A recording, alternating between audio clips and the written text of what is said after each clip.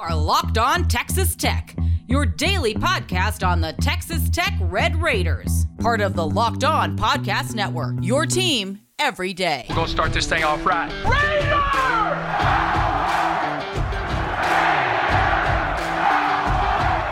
Everything runs through Lubbock. Hey, great to see you again on Locked On Texas Tech. Bonus episode right here on the Locked On Podcast Network with the only Chris Level. I'm Casey Cowan, whether it's YouTube or anywhere you get podcasts. Thanks for dialing us up. Once again, we're getting with you back for bonus time on basketball time. Red Raiders and Islanders are coming up tonight. I guess this is maybe, at least for some period of time, the final chance to take out a team with Texas A&M in their name, but we're going to try to take advantage of that once again. Chris, still early on in the season, but I got to tell you, as we head to the USA tonight for this one with Texas A&M Corpus Christi, a little jarring looking at the schedule and seeing Villanova coming up next. So you will be out of the land of quote-unquote tune-up, I guess. And, man, if last game was any indication, this is nothing you can just roll out and take for granted. So I'm interested to see what's going down tonight. Hopefully a Red Raider win. Yeah, and as I look at it, Villanova has already dropped. They are ranked, I think, but they have already dropped one game this year. But yeah, I mean, it gets real next week in the Bahamas. There's a lot of RPI or net, quad 1 and quad 2 opportunities. I think, because I think Villanova, and then it's what, North Carolina, Northern Iowa, maybe is that next round, win or lose. But yeah, tonight against the Islanders, again, it's another what we would term a bye game or guarantee game. I don't know. I mean, Houston's already played the Islanders, and I think it was 82-50.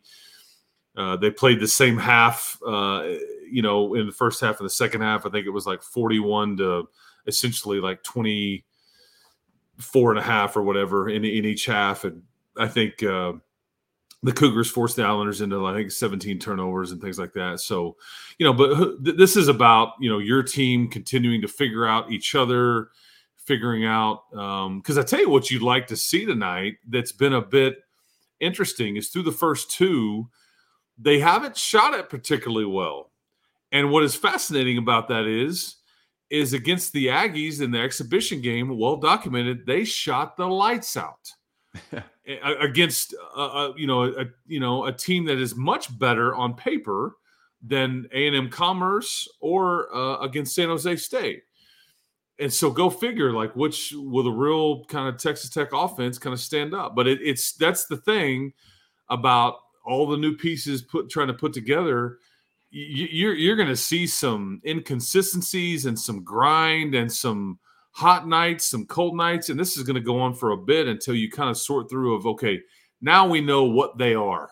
We know what they're capable of, but we also know what they're capable of from an offensive standpoint. And because they're just hitting, I think, on an average, I think 4 threes a game, and they made 14 in that game versus the Aggies there in Denton. So go figure. But they'll fall. You've gotten clean looks. The guy that I'm expecting to see catch fire at some point soon is Chance McMillan. He's just too good of a shooter. He's gotten good looks. They just haven't, hadn't knocked them down just yet. But I really think that the shots will start to fall. But hey, against San Jose State, it was kind of fun to see you have to grind against what I think is a pretty good team.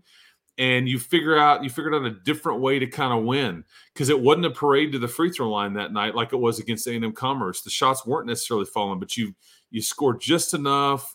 You got into the paint just enough, and I think that's where you made your living was the points in the paint that night with Pop, with the 5-to-1 assist to turnover ratio against the Spartans. So, just a few things that we'll look for tonight.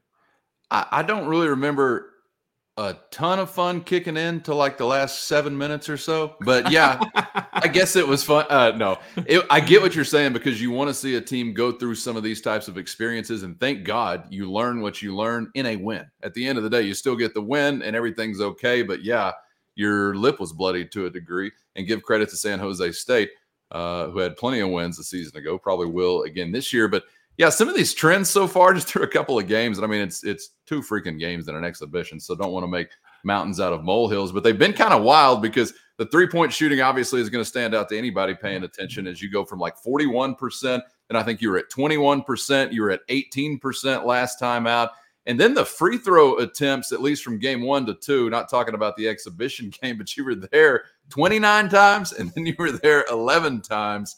So, yeah, we've got some split personality type stuff happening. One nice trend from game 1 to game 2, 18 turnovers to only 11 then the second time out. So I guess take your pick if you're predicting what we're going to see here this evening. But in a couple of different categories, man, we've seen some wild swings so far, but maybe to be expected early on.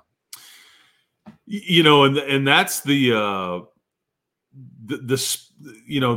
there's more parity in college football and college basketball than ever before. And part of that is because the way that everything is structured now, because so many teams have so many new pieces that you're just kind of trying to ram them together and figure it out. And it just doesn't work like that. The sport's too hard, and everybody is older, but everybody is also like newer. So there's not a lot of chemistry, and all those things. And so that's why, again, I applaud so many of these teams playing heavyweight type matchups in these early, weeks of the season, because nobody's going to fault you if you drop one of these, because you just don't even know what you are yet. You play somebody on November the 10th and you play them again on March the 10th. They could be vastly different teams and organizations, or rosters even, for all we know. And all that stuff. So that's the fun part. It probably drives coaches crazy, but this is the job now. You take all these, and I know Coach McCaslin was asked about, his starting lineup and things like that. And he was the way he answered it was, what we opted to do is start guys with a lot of experience, and we'll probably continue to start the guys with a lot of experience. And so, most of these transfers and pop, and then Chance McMillan off the bench, Lamar obviously first off the bench and all that, but because it's just tricky, man. And so if you have a really good roster and you bring back 5 to 7 guys from that team, boy, you have a big time advantage over a lot of the schools out there, as long as you don't get complacent. But Texas Tech is not in that boat. They have a lot of new pieces they're trying to gel rather quickly, and then a new staff that is trying to teach it to them.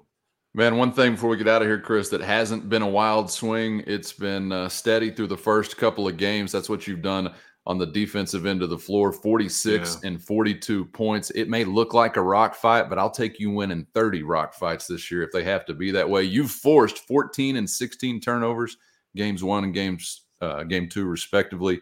And, man, that's been nice to see early on, because I want a program that is back to being rooted in a defensive culture, and you've done a lot of that through the first 2. That's the hardest thing, too, to get a team to buy into and individual players to buy into, especially when they're older and maybe they have bad habits. Yeah. So, but I will tell you, Grant McCaslin is a defensive-minded coach in that he understands, because, I mean, if you want to know – I think because I've heard him say it multiple times before, but it's like, why isn't so-and-so playing? Why didn't so-and-so play more? Why did you take so-and-so out? So much of it is based on defense. If you can't guard, and they've unless something changes, but I think in the first 2 games they played for the most part all man. If you can't guard and move your feet, don't really have a spot for you out there. You've got to be able to guard. And I think a lot of those guys would tell you that the new pieces would tell you, and even the ones that were here last year would tell you he's made me a better defender than I was individually. And so much, it's just not just effort, but it's technique, and it's mental focus and not letting down on that end of the floor. And there's a lot that goes on, but yeah, I think that's a great point that you make. And I would expect, and there's going to be some nights, man, because what's so funny is I think he was almost calling himself out after that A&M exhibition game. Yeah. He's like, we shot it like crazy. He goes, but I know the defensive part of my brain is like, what just happened? That's way we gave up 84. That's 84, way too much. Like, we can't do that. And so, there you go. It's kind of all full circle in the conversation. But yeah, you're going to be coached well on defense. Some nights it's going to look better than the others, but I really trust what he's doing. And he's got a rim protector now in Warren Washington who can clean up the glass and alter and, block shots and alter shots or discourage shots from even being taken. So that's pretty fun. Yeah, and to wrap it up, saw this from Texas Tech this week that the last time out of the gates you had held your first two opponents under 50 for whatever that's worth to you.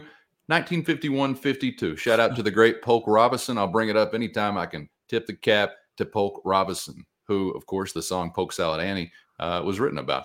Look that up if you want to fact check me. But 51-52, Chris, that was a little ways back, right? So making some history, I guess, already. 2 games out of the gate. Yeah, that's right. That's exactly right. All right, Chris is on the call again, and we'll be back on the other side to visit about that and continue to get you set for Red Raiders and UCF on a football front from Jones Stadium this weekend. So make sure you're subscribed on YouTube or anywhere you get podcasts so you don't miss a thing. And we'll see you coming up tomorrow for the final round this week on Locked On Texas Tech.